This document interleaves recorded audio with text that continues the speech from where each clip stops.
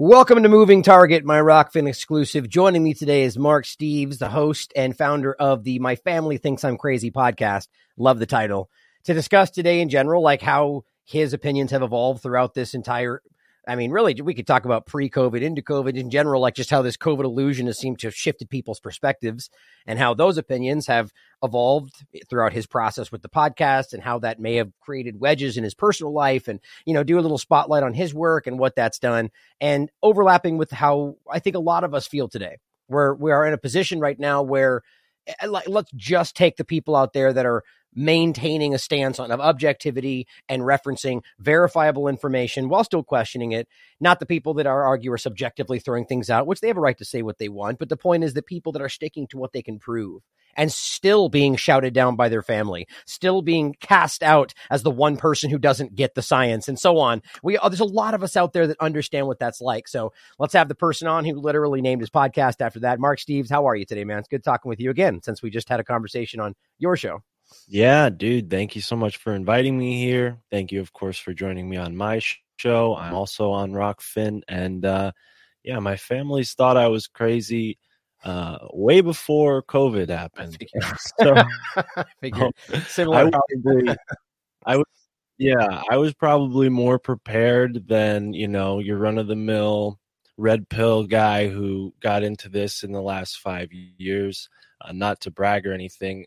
For most of the time it wasn't a bragging point in any realm of society. There was no cool points from being a conspiracy theorist up until maybe 2 years ago. Did I freeze on you? I don't know if my connection is. Your audio's good. It's a little bit choppy, but your audio's coming through pretty good. Okay. But just to pick up on that.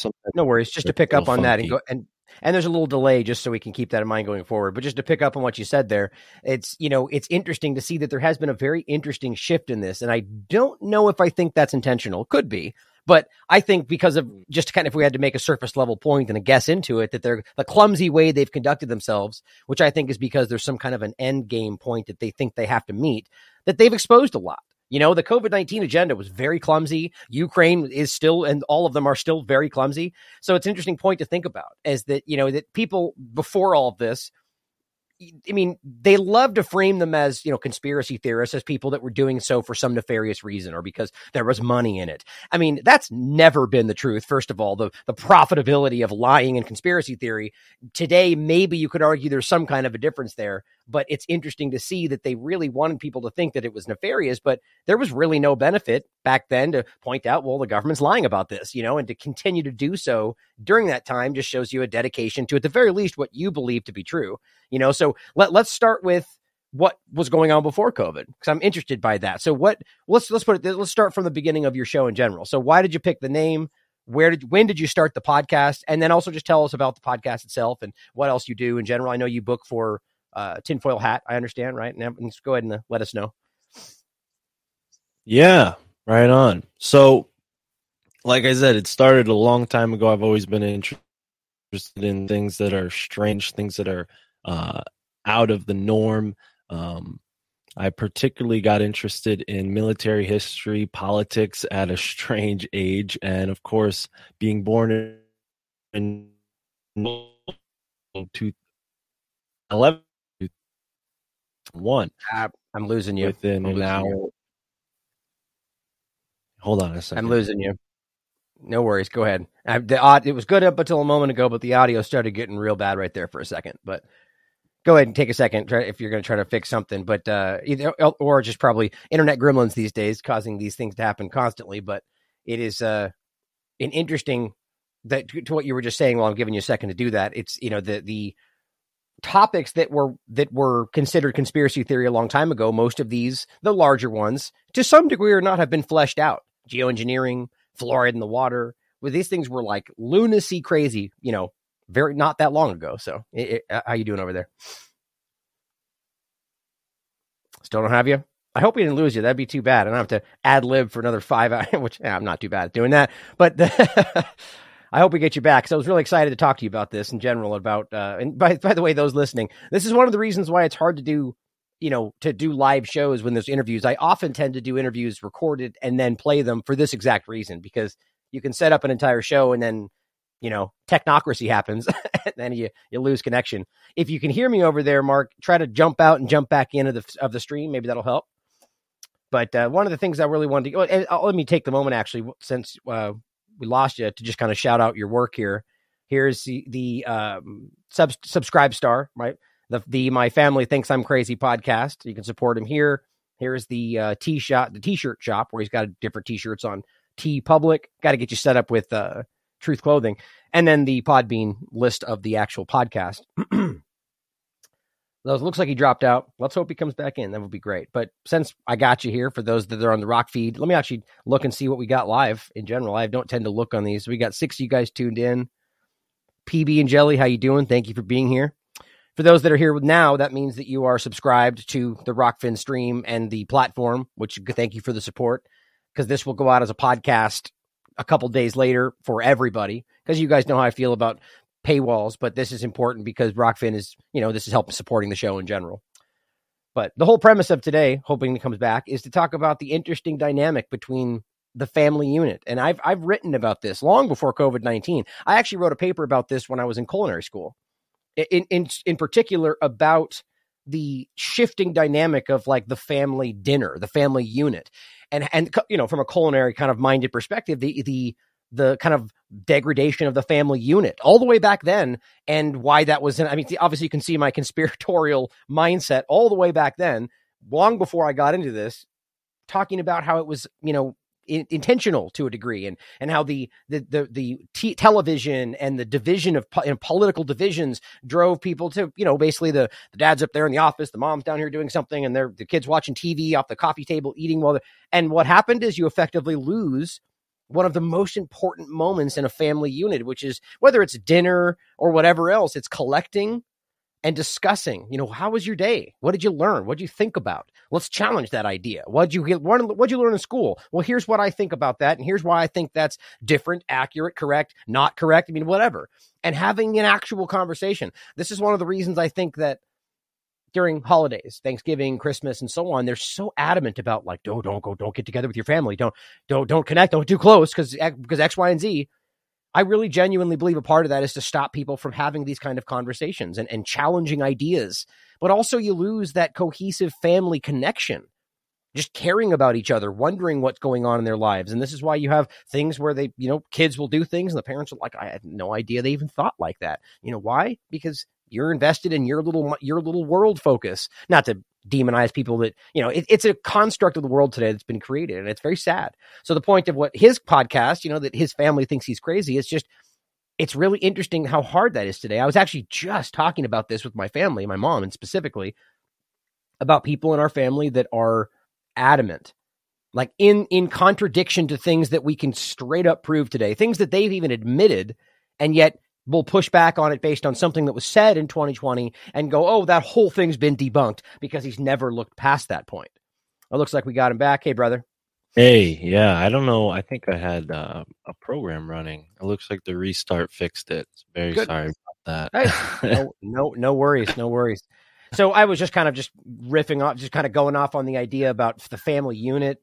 I was basically just saying that I wrote a paper when I was in culinary school from a culinary perspective, but also jokingly saying you can see my kind of conspiratorial mindset all the way back then about how the family unit was kind of destroyed by the lack of the family dinner, and how that was engineered to a degree. But like the fact, and again, it doesn't have to be the dinner, but just a point at which family collect, discuss, engage with each other. How was your day? What did you learn? Let's challenge those ideas. Let's discuss them. That doesn't really happen anymore in a lot of family units, And so it's kind of this early point about how that's been happening. So it kind of just overlaps with what we're talking about today, and in how, arguably, like I can't speak for you, but from my perspective, and I argue you're probably doing the same thing, doing your best to expose them to things that they might not think about, and showing the source material and saying, look at this, think about this, and then having aggressive pushback, at least in my experience, with no willingness to engage in the information, So let's go back to that first question, your podcast, the name itself, how it started,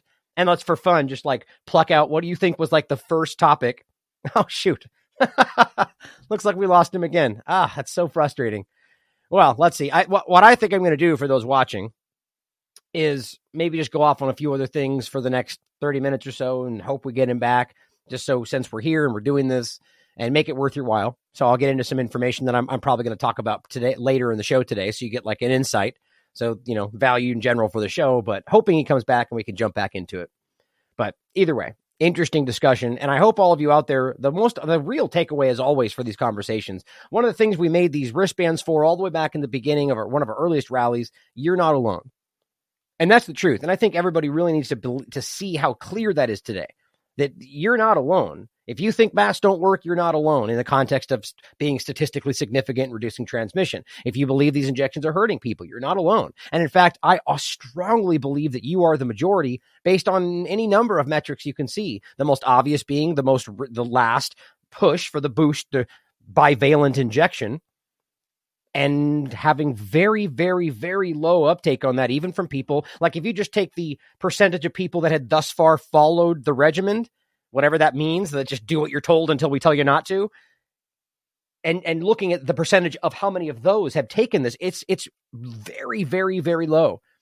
I think last time we looked, I think it's 12% of just in general those that are eligible, which they include people that have never even gotten a shot, understand. So the point is that number maybe goes up a little bit or down depending on what you include, but overall, it's incredible to see that the stats out there today show you that you are the majority. How you doing? Hey, gotcha. Can you hear me? Yeah. Can you hear me? I can. Yeah. Sorry, I trying it from my phone. I don't know.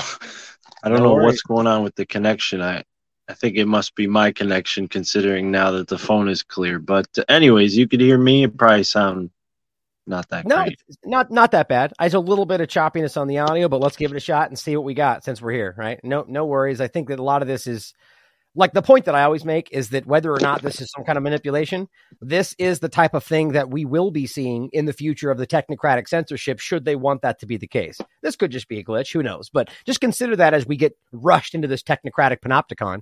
But let's go back to the question of the beginning. If we can just talk about the name of your podcast. Yeah. Why you named it that in general. And then, like how the evolution pre-COVID. But for fun, what was like the first topic that was like the big, like, oh, you believe that? You're crazy. Like, what started that kind of conversation? What was that first conspiracy theory, It's hard to boil it down to just one. I mean, It's really just my personality in general, and what I've been interested in is just far afield from what generally is enjoyed by most people, and B, thought about, right? Because a lot of my family, they're type A, so to speak, right? They're into sports, they're into what's on television, right. And none of that ever really jived with me. So, all of that to say I'm sort of a black sheep, and for whatever reason, I had this strange interest, like I was saying before, in military and politics. And then 9/11 happened, and I got really fascinated with what was going on in the war in Iraq at a young age, but from a patriotic side of it. And as I got older, I started to realize, I was lied to. That was propaganda. They were taking advantage of the fact that I was young and afraid, and thinking these bad guys were out there and the other. So that just got my gears turning and made me think, like, okay, so they lied to us about that. They pulled off this nationwide hoax. 9/11, truthfully, was probably the first thing that got me, in hot water with my family, because, being on the East Coast, you can't question it.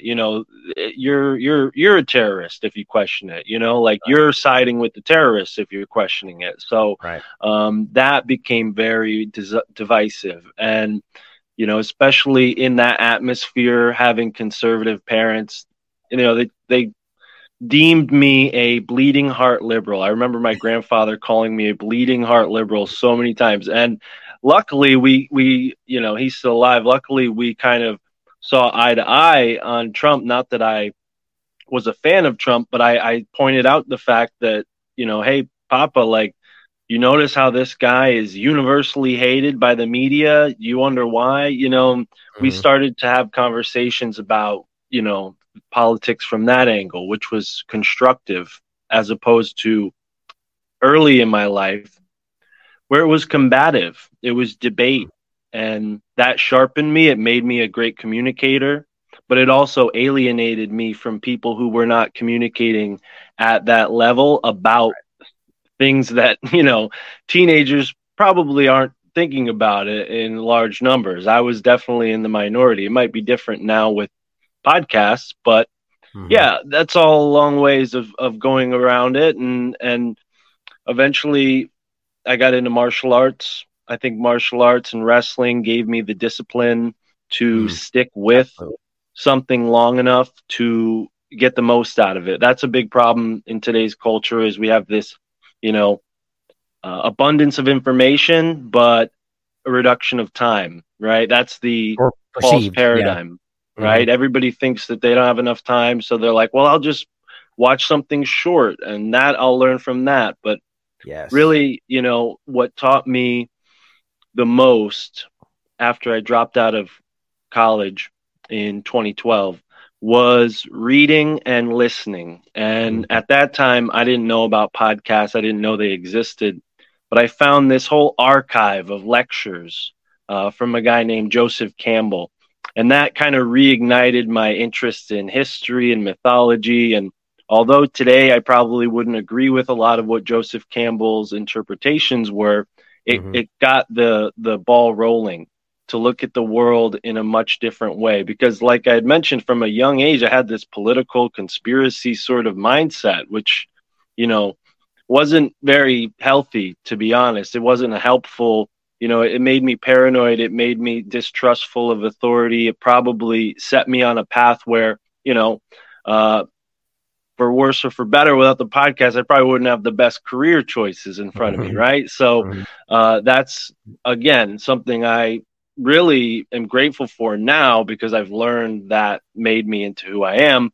But at Mm-hmm. that age, kind of becoming dancing with the fringe elements of society is not a good sign, right? So this is all kind of leading up to me here in New Haven, Connecticut, turning my eyes onto Skull and Bones. And, you know, around this time, I had a bunch of different odd jobs. I was a delivery guy for a bakery. I was working at a farmer's market. I was a Chinese food delivery guy at one point. So I did a bunch of things that put me in odd situations. And some of these situations led me to learn about a group called Skull and Bones. And that's been my big point of research lately. But if it wasn't for the podcast, I wouldn't really have time to get into this stuff, right? Because Mm-hmm. before the podcast, my family thinks I'm crazy. As I said, I was a delivery driver and I was listening to 8 to 10 hours of podcast a day, right? This is after I discovered podcasting, and Sam Tripoli was obviously someone that I was a big fan of. And I went to one of his shows in New York City. And at that point in my life, I was listening to his show. I was thinking to Sam, in my mind, I was thinking, Sam should really have this spiritual book because he had mentioned some things on his show that sort of touched on it, but I didn't quite feel like anyone had brought him the Hermetic principles on his show. So Mm-hmm. I'm like, I'm going to give him this book. It has the Hermetic principles in it. It's called The Kybalion, Kybalion, for anyone who's interested. And it's a curious book. It's written by 3 anonymous authors. It's sort of a mythologized text. So I give it to him, and I'm just like any other fan at this point. He's like, "Oh, cool, thank you so much," and nice to meet you. And Sam, now that I know him well, he's just as gracious as he is now as he was then towards his Mm-hmm. fans. He's a very kind guy, especially if you go see his shows or support him. So, anyways, I talked to him for really briefly, and then I messaged him on his Patreon. I said, "Hey, did you read that book I gave you?" And he said, "Oh no, I didn't have time, but come on my show and tell me about it." So that kind of Nice. got me into Sam's world on his Patreon, and he had me a bunch of times on his premium content. And then one thing led to another. He asked me who I should have on his new spiritual podcast. And I gave him a list so long, he probably felt like he needed to hire me to do it myself, do it for him. So, that kind of got me into working with Sam. And at that point in time, I had played around with making my own podcast, but I didn't really commit to anything serious. And Sam really kind of, A, gave me the opportunity, and B, in a weird way, inspired the title, because as I got this cool new weird job from Sam during the height of the pandemic, I was psyched because I was going through all this crap at my job with the masks and all the things that they were telling us they were going to do. And, it was Amazon. So it was, all the way up to the top as you can get. It was a good paying job, but it was like, for the beast itself. So, I was in the belly of it, and I decided, okay, well, I have this opportunity with Sam. It doesn't pay much, but I'm going to, move in that direction, take a risk, and see what happens, and luckily I've done well enough to not be living on the streets. Not great, but definitely well enough to where I'm like, wow, this is what it's like to direct your own life or blaze your own trail, and I'm really grateful to, have, very few bosses, and one of them's a famous comedian, right? So, but my other bosses are people who listen to my show in a way, right? So, but as I was saying, when I told my family, oh, I'm quitting my job as a delivery guy to work for some comedian in Los Angeles, they I live in Connecticut. So, I can't just drive to go see Sam, where am I going to get my paychecks? They're like, what? You're going to work for a guy in California?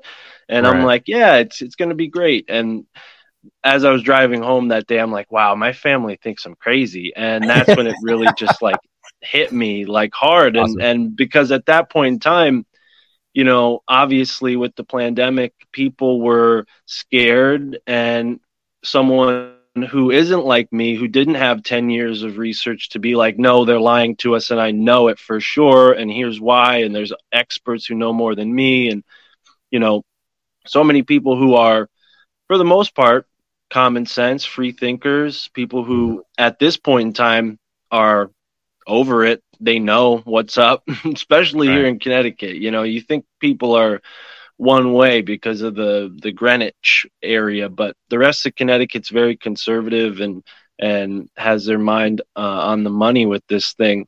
But anyways, yeah, it wasn't the biggest conversation, because there's sort of a suppression with these topics in the family atmosphere. You feel like, oh, if I to bring this up, it's like the fly in the ointment, or but at that point it was the elephant in the room, right? And especially when it came down to like, oh, we're canceling Thanksgiving and we're canceling Christmas. I mean, I got very vocal about it with my family and said like, well, this is why I disagree with that. Here's some evidence, and didn't sway them at all, because they knew Mark is the crazy guy. Mark is the one who's always believed in this stuff. So if anything, it almost discredited me amongst my family that's how that's supposed to work. Yeah. So, I kind of saw all sides of it after that. And that's why I'm especially grateful for all the new friends I've made in the podcast world. And that's partly why I started Alt Media United, a podcast cooperative. Shortly after I started working with Sam, I got into working with Alex Karras of the Skeptical Podcast. He's been doing his podcast since 2007.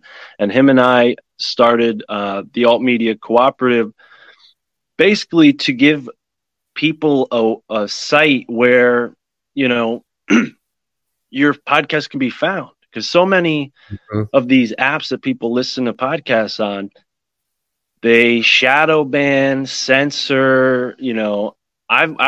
My podcast luckily has broken the top 20 in the philosophy category in the United States. But then very quickly, I had a show that was sort of, a little bit dicey, and it dropped all the way to 90. And I'm like, I was in the top 20 only a week ago. Now all of a sudden I'm in the low 90s. Like, what is going on there? So, and that's very recent. But back then, when I first started doing this and started making connections, I realized like, okay, there's no competition in this podcast thing. We're all working together. A rising tide raises all ships.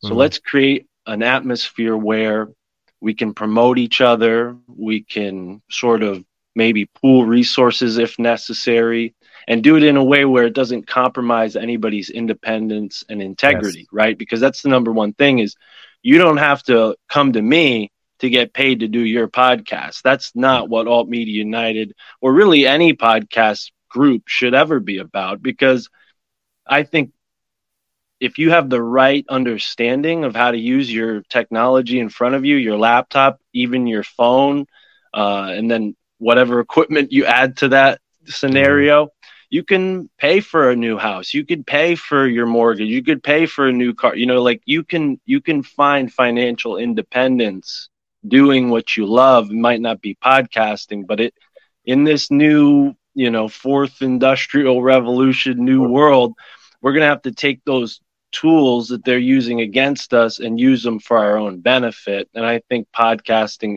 at least for me, given my skill set, my interests, it was a natural fit, and it's been really cool to make friends in this community who have that same, a skill set, motivation, discipline, and goals, because, quite honestly, there's a small percentage of us in the human population who are really the type to get active, get mobile, and maybe even have the integrity to stick with these things when you're getting, hit on all sides. The propaganda, the double-sided nature to these things where, maybe your family agrees with you on one angle, but then they think you're nuts on the other thing. They placate and say to your face like, oh yeah, we trust that. Yeah. Okay. And then next thing you know, they turn around, they got a whatever because they trusted their doctor over the article you sent them, or, and it comes down to fear, and I think, unfortunately, we live in a society where cowardice is encouraged and bravery is discouraged, and maybe that's because of what's that? I was just going to say it's Orwellian nature that they call them the inverse, right? They don't name it cowardice. They just name cowardice as courage when they point at it in certain contexts, Right. I really like the Alt Media United thing. I think someone even put that in front of me the other day, actually, and we should connect on this in general because we're working on what pirate stream media, which is kind of exactly what you're talking about, the pirate radio analogy, right? Finding a way to broadcast that in a way that won't be suppressed or shut down. But we're kind of aiming it at like a media level, like broadcast level, right? So like these things they're synergistic, right? We should find a way to connect this because it's important. The more, the better, right? Same kind of idea. And I love that you focused on the idea of, it's important that we work together and cross, our pollinizer audiences and so on. But one of the biggest problems of that in the past has been that people, and rightly so, you spend your time building something and then you feel that gets, chipped away at in some way when you try to become part of something larger, and it's important that people can maintain their independence while doing this, so it's not all or nothing or one or the other. So I love the way that you frame that because that's exactly how we're thinking about this, so anyway, I'm glad to see that. And I think we need more of that going forward. I had a couple of questions in general about I thought it was an interesting difference where during the Trump era, whatever that even is, I feel like we're still in that time frame, but the idea that during that Trump administration that you in fact found a way to break through with your father during that time, where it's pretty much the inverse for most people, that during that time frame, specifically on that topic, it was the kind of the fervor of that. It was very hard to get someone to see one thing or the other when they were seeing what they thought was it's the same thing in the midst of the COVID discussion. Like right now, it's becoming more easy to get people to open their minds. Still very difficult, but in the peak, don't even try. I mean, it was just completely impossible. Sort of like the 9/11 point you made that, don't even bring it up. You're a terrorist. It's like, okay, we'll wait a year and then we'll have another constructive conversation. I just thought that was interesting, and so it's good to see that. Like, I think that shows all of us that there are agendas that in their own way actually have over the last so many years forced people to see the truth. And I don't think that's intentional. You know what I mean? Do you see any of that happening throughout all this?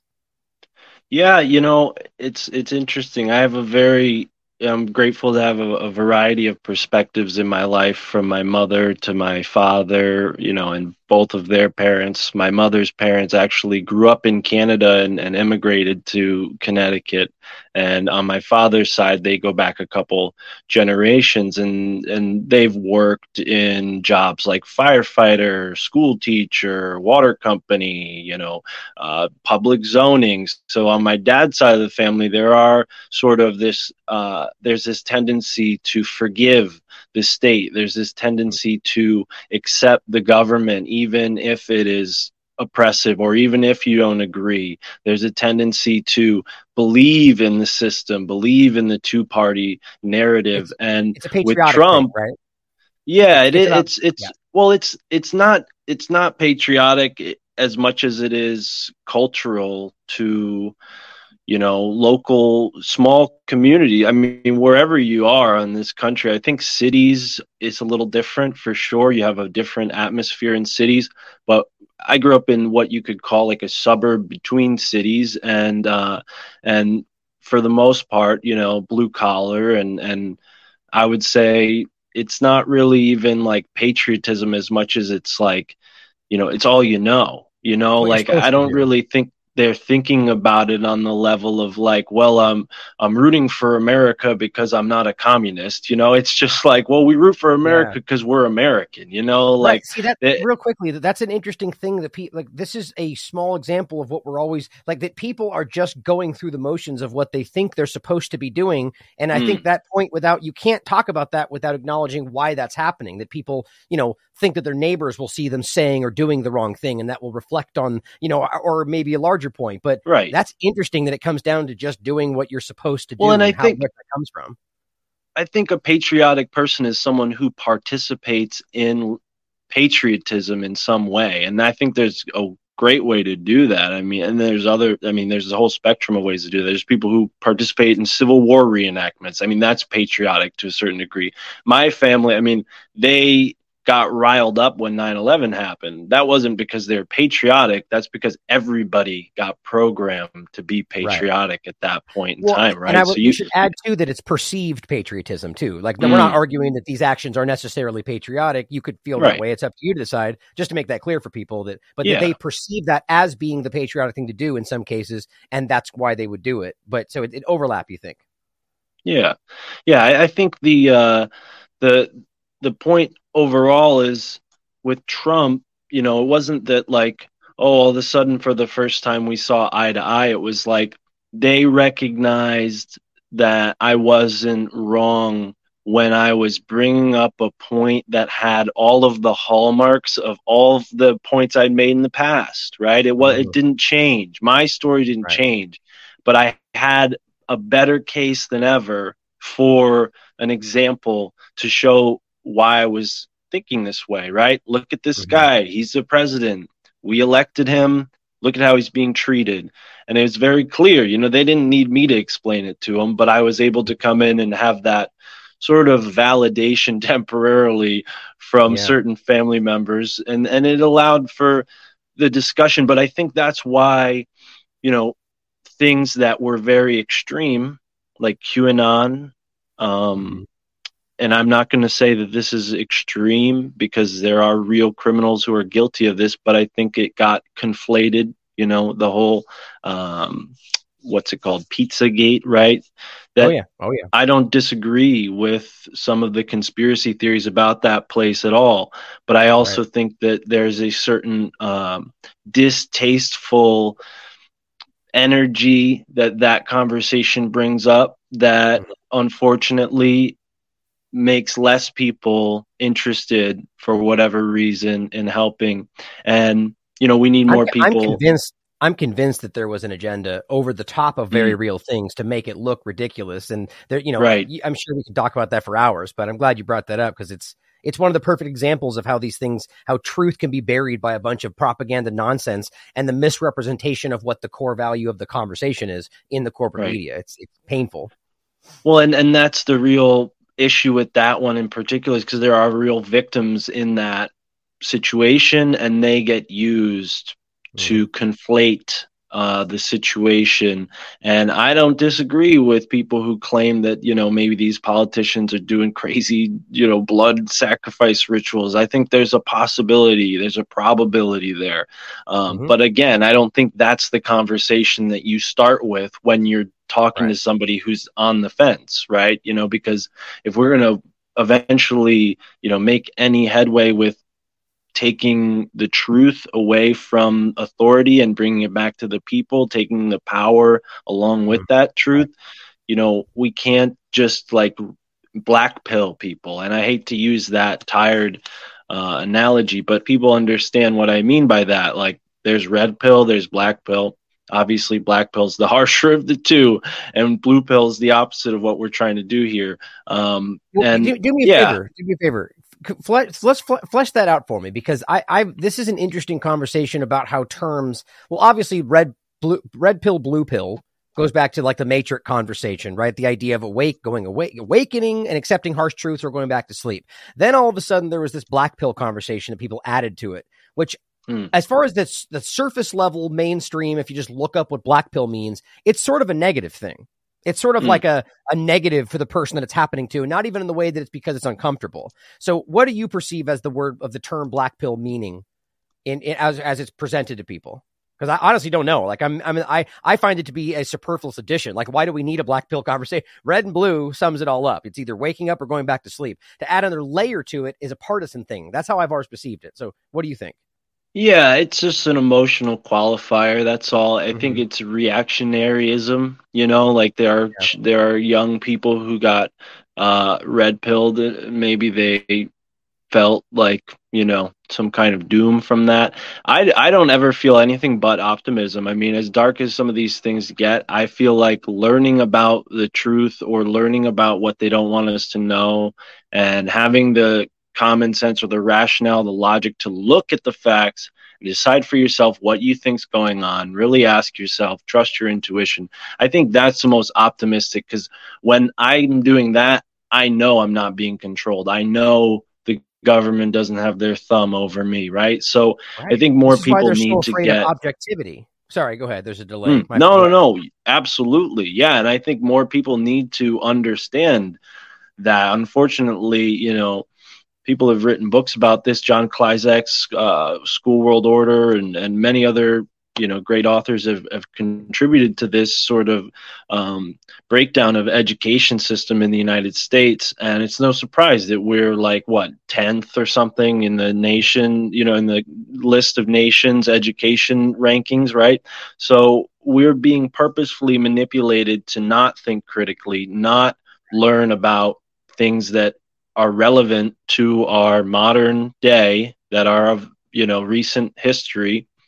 And I even think, as much as I'm a fan of this topic, I think it's propaganda. Tartaria, the old world, I think there's a lot of propaganda within that genre. Yes, there's true information, and maybe some people will be upset with me saying that, but I think the idea that all of our history has been reset only 200 years ago and everything before that is a lie is nonsense. And that's the kind of thing that a government would want to propagandize people about, because they're doing the same things out of a playbook that the Roman emperors did. They're doing pharaoh moves, right? So they don't want us to know what the Roman emperors and the pharaohs got away with, because they're going to repeat history, right? So they want to delete history. And I think that's a really big danger right now that we're moving into the internet age, and things literally can be erased with the click of a button.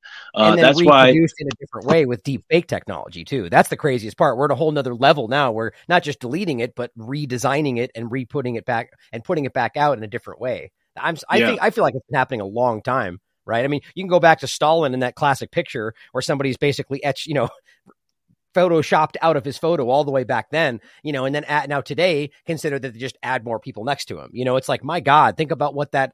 I argue when we see these collapses, like where YouTube goes dark, the few times we've seen that happen, I'm like, what did they just change on a massive scale? Like, what did they just wipe out or add to history that we don't even recognize right now in small ways? Just thinking about that, it's possible.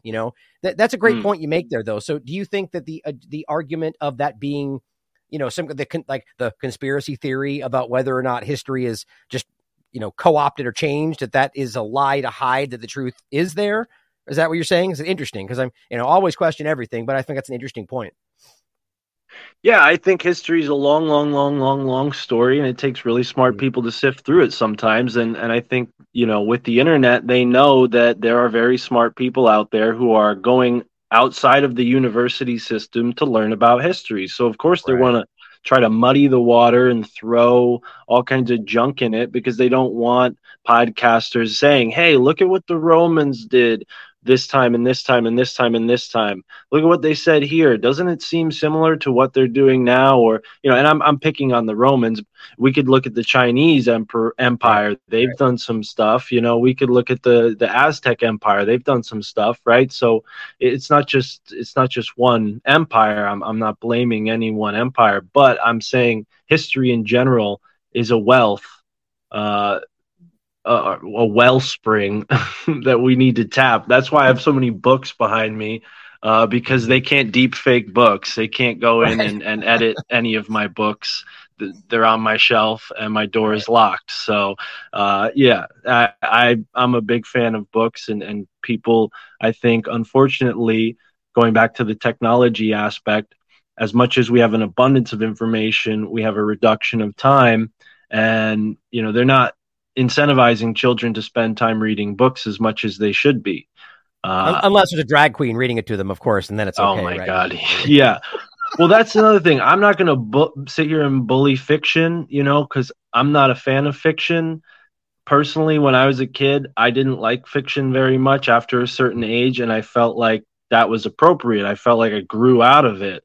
And I was surprised to see people reading fiction into high school because I'm thinking to myself, I like reading about what's going on in the world. I would sit sometimes with an encyclopedia and just find a random thing, and so I'm a weird guy, but I think that unfortunately that's by design to make guys like me weird, right? So where learning is Absolutely. is not, not the cool in vogue thing. It comes exactly. I mean, so exactly right. And it comes back to this point that we're seeing literally everywhere you look today. Objectivity is being framed as extremism. It's Mm. mind blowing, right? Where you're either on one side of the partisan field, which then they call the edges of that extreme. But then if you're in the middle, basically going, you want to share something? Oh, we're just bringing this No, back. yeah, I'm just gonna see if my connection's any Yeah, better. it looks like it's Now I'm working now. doubling up. But what I was saying was, I got the other one pulled down. What I was saying though is that that objectivity is being framed as extremism, and where we're literally in the middle, just basically going like, let's wait for more evidence, and it's like you're crazy, you're extreme. Like, I mean, it's everywhere I'm seeing this stuff today, and everywhere you post these like the example and foremost, the forefront of my mind is the Twitter files and how it's just like everybody's jumping on this despite no source material yet being added. Could you hear me that whole time, just in case? Just tried to test it, but Okay. Well, no. either way, the point is the objectivity being the problem for them, which overlaps with what you were saying. That anybody out there that's like at that time being a child that is or a young adult at a point where you're like more interested in like vetting what they're saying and reading history, they're terrified of that. Like they want you to go through their regimen, their Prussian-based school system, come out a working, obedient worker in the triage medical system. Everything we deal with is about keeping you in the system. Right. And so it's like we out there, we can be objective and just simply, even people that are continuing to, let's just say people their entire career have shown that they are on your side as you perceive that. The next thing they do, you should question it. You should say, is that right? Could they be wrong? Are they lying? I don't know why that's not just logic today, and I think that's what they're so afraid of, is getting rid of this, the family conversing and saying like, what do you think? Is it possible? And engaging with those ideas, no matter whether they're outside what you think is normal, it's just, it's so clear that is like the kryptonite to what they're doing today. Yeah. Yeah, no, I do think that the trail is there to be traced. I think that they can't erase history. They can't erase their crimes out of history, so to speak. I think they can only separate themselves with time and hope that people are ignorant enough to wait long enough so that when they finally catch on to it, it's generations later. I was just looking at Cecil Rhodes last night, and this strange story of a comedian, go figure, named Barney Barnato, who worked with Cecil Rhodes, or really was more of a rival until Cecil Rhodes sort of tricked him and then suicided him, right? And he's one of the many unsolved historical deaths. I don't know how I found myself on that Wikipedia page, but it's an interesting Wikipedia page. And yeah, like I think that's really, just one little fascinating tidbit amongst the many things that you can find if you're just curious enough to go searching on the internet and Yep. know what to look for. I mean, personally, I stumbled into this understanding at college when I was in community college in New Haven, Connecticut. Um, I went to a community college right next door to Yale University. So uh, during my between class periods, I would wander around town, and naturally, I was in Yale's campus. They're like the impression on New Haven. I mean, really, New Mm-hmm. Haven doesn't have a cultural identity really anymore outside of Yale.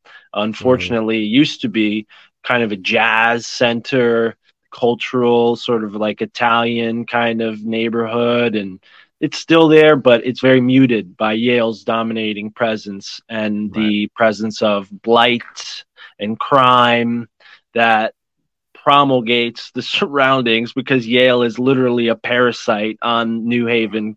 But that's a different topic. I was in Yale, sifting around through their campus, and I ran into a very curious guy from Arizona, an Apache, a Hmm. guy who happened to be homeless, and he happened to tell me this very strange story that, and kind of being a little coy here, him and I are still friends to this day, 10 years later. Nice. He became sort of like a mentor to me, and he taught me about this one really interesting story about Geronimo. And my friend Thomas actually printed a comic book called Geronimo's Grave. If anybody likes comic books and still reads comic books, you can go to paranoidamerican.com and get that comic book. But he told me this story about Geronimo, the great Apache whose skull and femur bones were robbed from his grave and taken to the tomb in New Haven. And he told me that's why he moved to New Haven from Arizona. And I was perplexed at 18. I'm like, wow, what are you talking about? Mm-hmm. Are you like, I had heard stuff about Skull and Bones, but I had never heard it from anybody in person. And Mm-hmm. yeah, he broke down a lot of stuff for me and set me on this kind of synchronistic journey. As I was telling you before, being a bakery delivery guy, I actually delivered to various um, school buildings throughout Yale's campus. So I was kind of like an inside man. I was just kind of floating around with this knowledge of what to look out for, and just kind of enjoying the opportunity to, be amongst a very privileged, very elite group of people. To be honest, I mean, the extravagance is hard to not notice when you're Yeah. in this campus. But, that being said, it was synchronistic. Like, for example, I was in the former home of George H.W. Bush the day he died, or at least the day it was announced he died, right? And I didn't know that was his home until Mm-hmm. I was walking out of the building and looking down at the local newspaper, the campus newspaper, and it said, former resident of New Haven, 88 Hill House Avenue, passed away, George H.W. Bush. And I'm like, whoa, George H.W. Bush, president, Skull and Bones. I'm in his Yeah. house, and I've been going through his house for months, and just dropping off these pastries every Tuesday. So, things like that kind of kick fired me, or got me into researching. And you know synchromystically is a word that I learned about through podcasting. And Mm-hmm. I didn't realize this is how I approached my research until I had learned that there are other people like me out there talking about this stuff on podcasts, and I'm very grateful to those people. Some of them have become my friends even because Right. they've taught me a bunch, a bunch Mm-hmm. of different things about the rest of the country and the rest of the world that I didn't know about. And all of those have worked themselves into what I'm doing now with my research into skull and bones. And really disappointed that my connection is so crappy today. I don't know. It's never been like this. And I had This is a slideshow I wanted to show you. My computer's like not letting me do it. So I apologize to you and your audience that I'm no not worries. here at my best.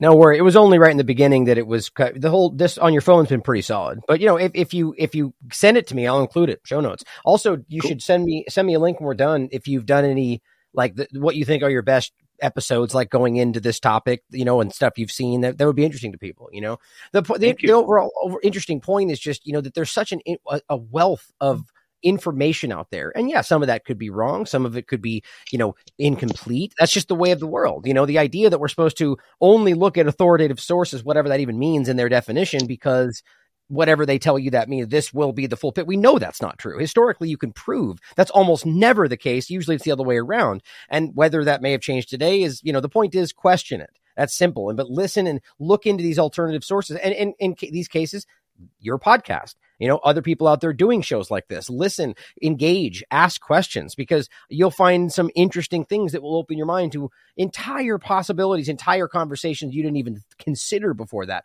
And that's what I love about this kind of that. Again, this is what they're so afraid of. They're afraid of people opening their mind to different possibilities. And they really need people to stay inside the lines, which is where we'll kind of end on in general, is I think that where this goes is the technocratic level of this. We're talking about the censorship, and really a classic line that I've said, and a classic phrase that's been said for a long time. I just kind of say that how did I phrase it before? That the history is written by the winning hand, right? It's been said many times throughout history, right? The idea is that these people that are in control, whether through a legal war, which is what we're seeing today, they're the ones that historically have been writing down the history that we then engage with. And it's just as likely as anything else that that's completely bastardized and wrong and misrepresented, like the official story of 9/11 or the Iraq War, WMDs. I mean, it's amazing we can't, engage with that. The point is, some people can't. The point is, going into the technocratic future they're building, that is the absolute, what's the right word to put in there? It's just that is the end of any kind of pushback there if they achieve what they're going to do, because then there's no, like you're saying, the books, the references, the kind of things that we could rely on that might not be bastardized and manipulated, that will become the time of the past. Everything will be tightly controlled through the flow of information. You'll be social credit, boxed out of certain things. Maybe you won't even be able to get in the library if you don't have your ID, right? Your digital ID. Like, that's where this stuff goes, assuming there's even libraries left at that point, right? I'm definitely very concerned about that. And it's the kind of work like we're doing, like you're doing, like people out there that are just trying to remain objective, that they're trying to focus on first. So I just appreciate you taking the time to talk about this today. So what do you think about that going into the future? Yeah. And, I would say Stone, man. Stone is immortal, right? And if you look at the real people in charge, they put their message in stone because they know stone is not going to change. I think that's why the Georgia Guidestones blew up, right? I mean, stone's not indestructible, but it's more permanent than paper and all that, right? So I would turn people on to that and say, look at who's building, what they're building, what kind of art, what kind of structures, what kind of message are they trying to send. I think that's, slightly joking here, but I think that's like the thing that, like, I was saying something to my girlfriend the other day, like, we're kind of living in a weird time, like one foot in the analog and one foot in the digital. Like, 100, 200 years from now, they might just be able to, render a realm. And like, at that point, will we be the last people to know what the real realm was like, or will this ever, like, this isn't a real realm at that point, right? Because it's all, they're all just, so I think we're heading into weird territory. I think the comforting thing for me is going into the past, because it seems less, it's going to sound crazy, but it seems less crazy in the past than it does what we're heading for in the future. I don't think people think it's that crazy. I think everybody's, I mean, I've never seen this many people at least pushing back on the current moment. I think everybody's pretty terrified about where they think they are right now. There's a pretty effed up things in in history, but at least they were happening for the most part right in front of you. Like this stuff, there seems like there's this entire, like we're just looking through the crack of the door and we're just starting to see how this insurmountable problem, you know? So I think more people agree with you than you think.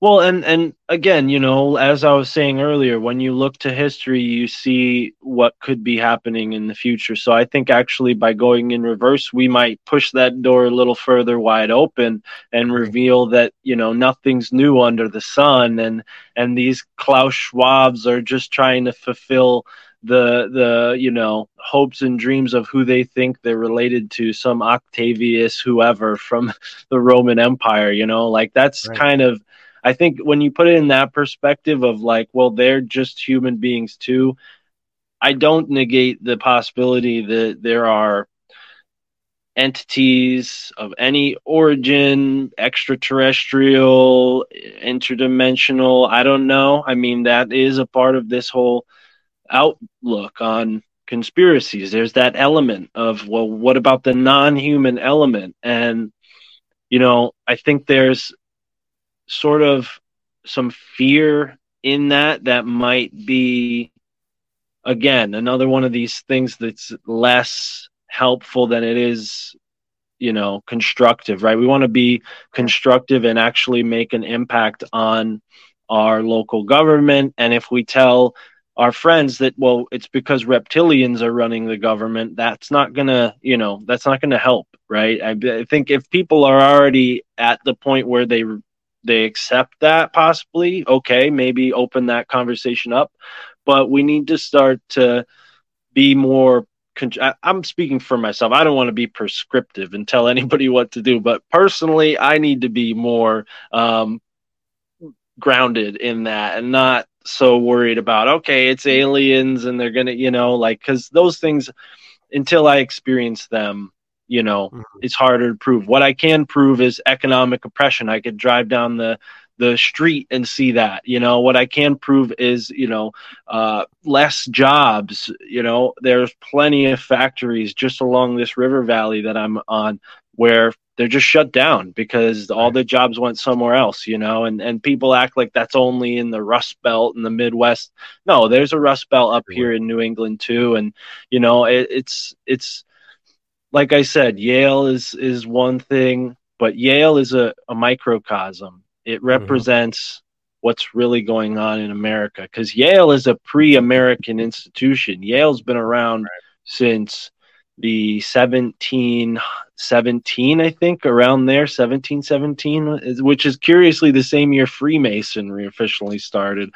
But yeah, Yale is a pre-American institution, and it's curiously sympathetic to foreign interests. So, you know, I'm not suggesting anything, but I do think that we need to start to look at some of these universities and ask ourselves, like, you know, how American are these institutions and what are they teaching our children? You know, because it doesn't look like we're creating productive members of society anymore. I mean, there was a certain point where we were creating worker bees, and I think that's different. But we're not, you know, we've hit the apex of universities. I think we need to start to call these institutions into question, because they're very wealthy. You know, they have a lot of money and they're not using it wisely, in my opinion. But what do I know? I'm a college dropout. Well, I think to sum it up, I think that, you know, it's just about having skepticism about them. Like, look, I question whether these are ever been the right direction for most people. And that's just on a general part, like taking at face value what they claim they're actually even trying to accomplish. Like that's just basic college in the way that it's perceived. I don't even know if that's necessary or right for most people. Because, I mean, it's, there's a whole conversation to be had there, but taking it to the next level, you know, about whether their intentions are what we think that they are. And whether you think that's a foreign entity or not, and that's very relevant and important for a lot of different reasons, but just simply that if you're shaping the minds of these people you could just take like the woke policies today and how that is really influencing a certain generation. It's very concerning, seeing as how most people seem to at very least question what that comes from and the validity of some of these mindsets, but yet it seems pretty ubiquitous in the college sphere. That's crazy. It doesn't even line up with most people want or think. But to kind of wrap it up, I think, let's just take the specific like reptilian point there. We should be asking these questions no matter how crazy you think that is. Personally, I don't think that's the case, but I like, you could overlap that with like the David Icke kind of the actual perception of what he brings up. Not that there are reptiles in human skin, but there's more of a nuanced perspective on what that means. But the point is, ask questions, because if we can't acknowledge that it's possible that our history was written incorrectly and that there was more going on before this or other civilizations we don't know about. I mean, there is some level of evidence to these things. The point is not that you have to blindly follow one or the other. Just be open to different possibilities. Right. This is the interesting thing we're seeing today, that now people are suddenly starting to open their minds to things like, like just taking something that should have been a basic possibility from the beginning, is that could vaccinations hurt people? Like, well, obviously they always have been to a degree. We should have been debating on how much, but then it became, you're not even allowed to bring it up, even before COVID, right? But now people are like, maybe they are. Maybe there are Nazis in Ukraine. Maybe this is happening, right? Opening their mind to this. And I think it's interesting because moments ago, that was off limits. That was the reptile conversation. Now the point is, push the boundary. Go to the next conversation. Ask whether or not this happened. Ask whether or not we even understand this correctly. The problem is that we have drawn these artificial lines around us, and that right now is outside the realm of what we're supposed to be asking, but there shouldn't be a line, right? We should always be open to asking these questions. And that's why I enjoyed this conversation today. And I think that your podcast is, definitely something people should check out, open people's minds to some things. Like if you look at my older work, I loved, and I still do, getting into some really interesting conversation. I'll talk about anything. I'll get into the craziest thing. Because the problem is today people are afraid of that, because then you think you get framed as the guy who believes or is willing to entertain these things. Well, yeah, that's me. I'm willing to entertain anything, but I'll question everything, right? But today I've gotten a lot more focused on politics, and that's kind of the show. But I'm very interested in this stuff, and that's why I love to get into it, because people think that there's these lines anyway. Same point. Challenge everything. And I love that coming from you. So anything else you want to shout out today before we wrap up? New work you have coming, upcoming events, anything like that? And go ahead and shout out your alt media group again, so people can know where to look for that. altmediaunited.com. Yeah, we have over 100 podcasts, a part of the cooperative. Everybody from the Higher Side Chats to Tinfoil Hat, Grimerica Show, Aeon Bite. I mean, I could keep naming, but then I would feel like I'm leaving people out, and I have to be here naming 100 podcasts. But there's a bunch of great podcasts on the cooperative. None of them pay to be a part of it. It's a free service that we offer, because I personally believe there should be a website where people can go to find all of these cool podcasts. And if you like the cool podcasts I make, I got a couple of them. I got the My Family Thinks I'm Crazy podcast. I got an Esoteric America podcast. You can find both of those on the same feed, whether it's Rockfin or YouTube. We're on both. And then I also do a show with my friend Michael Wan. It's called Your Handbook for the Apocalypse. You can find that on the Susquehanna Alchemy RSS feed. So all of that is on my website, myfamilythinksimcrazy.com. And then it's all on altmediaunited.com. All the shows, all of my work. Shout out to Alex Karras, of course. He's sort of like my co-founder with Alt Media United. And Al Borealis, my friend from the north up there in Norway, Forum Borealis. He's also a big help with Alt Media United. And it's been a pleasure getting to know you, brother. It's been a pleasure having you on my show and then doing this show with you. I think I'm going to take the recording, if you allow it, and put it at the end of our interview for people, and then they'll get a little taste of both. Yeah, no, definitely. I just wanted to. That's right. I didn't want to forget. Let's get TLAV Daily Wrap Up as well as Rebunked on the podcast setup. That'd be great. Absolutely. Yeah. Awesome, right? Outstanding. Yeah, please. I'll send you an email.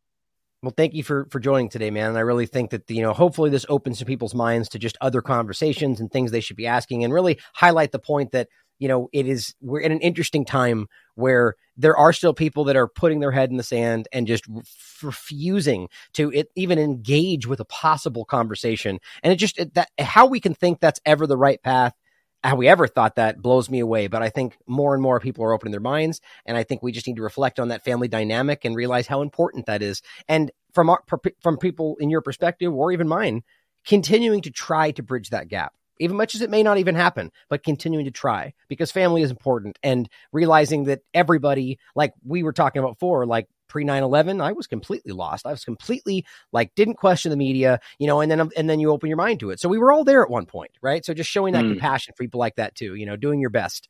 But thank you for being here, brother. And as always, everybody out there, question everything. Come to your own conclusions. Stay vigilant.